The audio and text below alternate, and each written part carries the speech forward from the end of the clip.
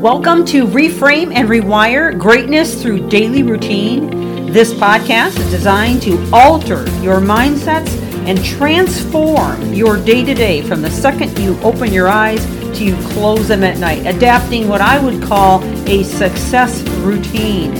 This series is liable to change your life, and it's never the big things that you do, but the littlest things you do every day that make the biggest difference. And now, on to the podcast. Thank you for joining.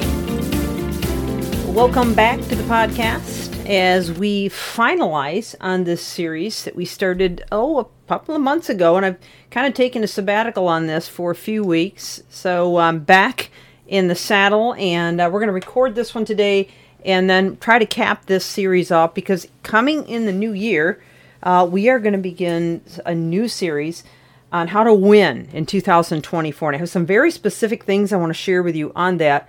I'm going to give you a roadmap to success, and I'm going to be interviewing some great people, some folks that I've met along the way that I know you're going to love to hear from. So I hope you will join us in the new year on Reframe and Rewire as we walk through a brand new series to launch your year off right.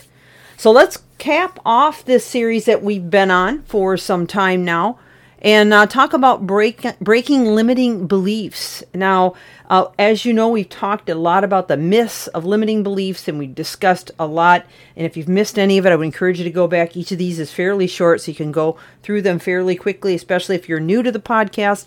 But I'm going to give you now a rundown of not only some of the stuff we've already covered, but we're going to give you tips to go with those.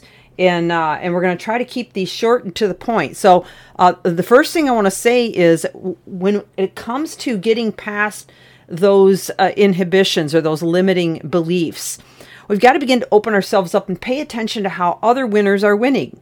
So we've got to talk to friends, family, colleagues, pay attention to people we admire, and notice what they're doing to get past those limiting beliefs. Be willing to open up and have those conversations with people you trust. And I do emphasize trust, because sometimes it's not good to share with certain individuals. And I'll let you choose who that might be. But we need to allow others to provide valuable insights and pour into us while we pay attention and become more aware of what it takes to get past those limiting beliefs. Changing your perspective on how you currently allow yourselves to get locked in and on failure can be one of the biggest game changers you could do. So start viewing failure not as a sign of inability, but as a process of learning. Nobody starts out any endeavor being perfect. It just doesn't happen, right? Even the world's greatest athletes, artists, business started out as kids with little talent or expertise.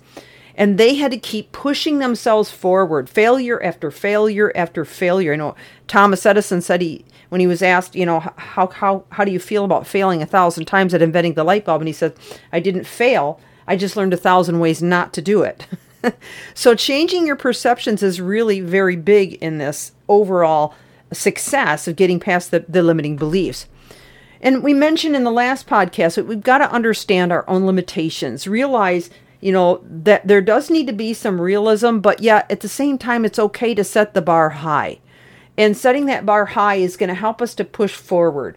And I love what Les Brown says about that. He says, shoot for the moon, and even if you miss, you'll land among the stars. And I think it's good and healthy to have those high goals, but not so high and lofty that they're unrealistic in regards to the talents and the gifts that you personally have. Begin to become more aware of how you speak, how you act. Do you present yourself? How's your posture? How's your voice trajectory? What's the expressions on your face? What's your attire when you're out looking for success? How do you treat others? Do you go out of your way to do things that people will see as making you memorable in a good way or in a bad way? Begin to really pay attention to these kinds of things on a day-to-day, really hour to hour, so that you can correct those areas where maybe you're falling short a little bit. Because remember, it's not what you say that people are going to remember. It's how you made them feel. So when they look at you, do they look at someone who's polished and professional and confident? Or do they look at you as somebody who is sullen and, feeling like a victim and looking for some kind of a handout? And I know those are one extreme to the next, so where do you lie in the middle of that? Start to really pay attention to what you're saying and how you're perceiving not only yourself, but how you're presenting yourself to others. This is all really critical. And realize that your brain is very neuroplastic, and we have talked about that numerous times in other podcasts. But also, even in this series, we've talked about neuroplasticity and how you can rewire your brain by repeating it over and over and learning to reframe and rewire, which is the name of this podcast.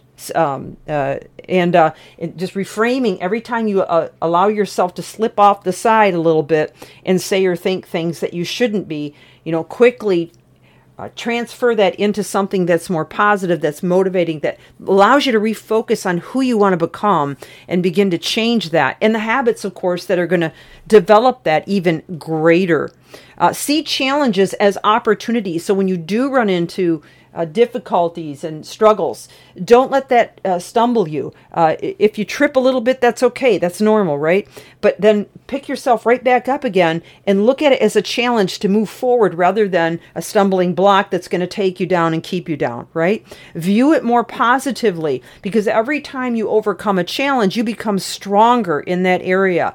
And just like working out on a weight set to strength training, you've got to work those muscles, and sometimes it's painful, but you push past it and you push past it until you gain enough strength in that area. It's the same with emotional strength.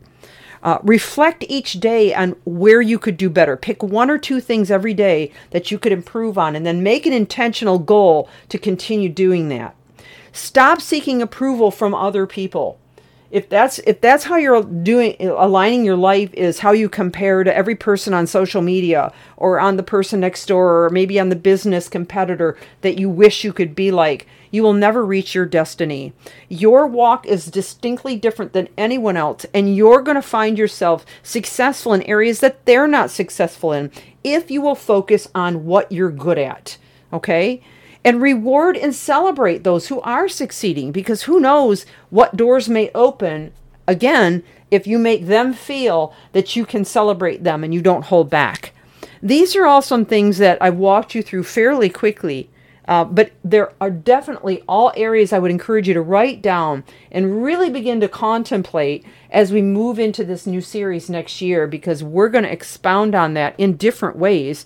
And again, we're going to talk to some other great people who have learned success, and I think you're really going to enjoy it. So I would invite you back. I wish you a wonderful holiday, and I encourage you to continue to reframe and rewire. Keep reaching higher. Join me again. Thank you so much. This is Michelle Steffes. Have an amazing day.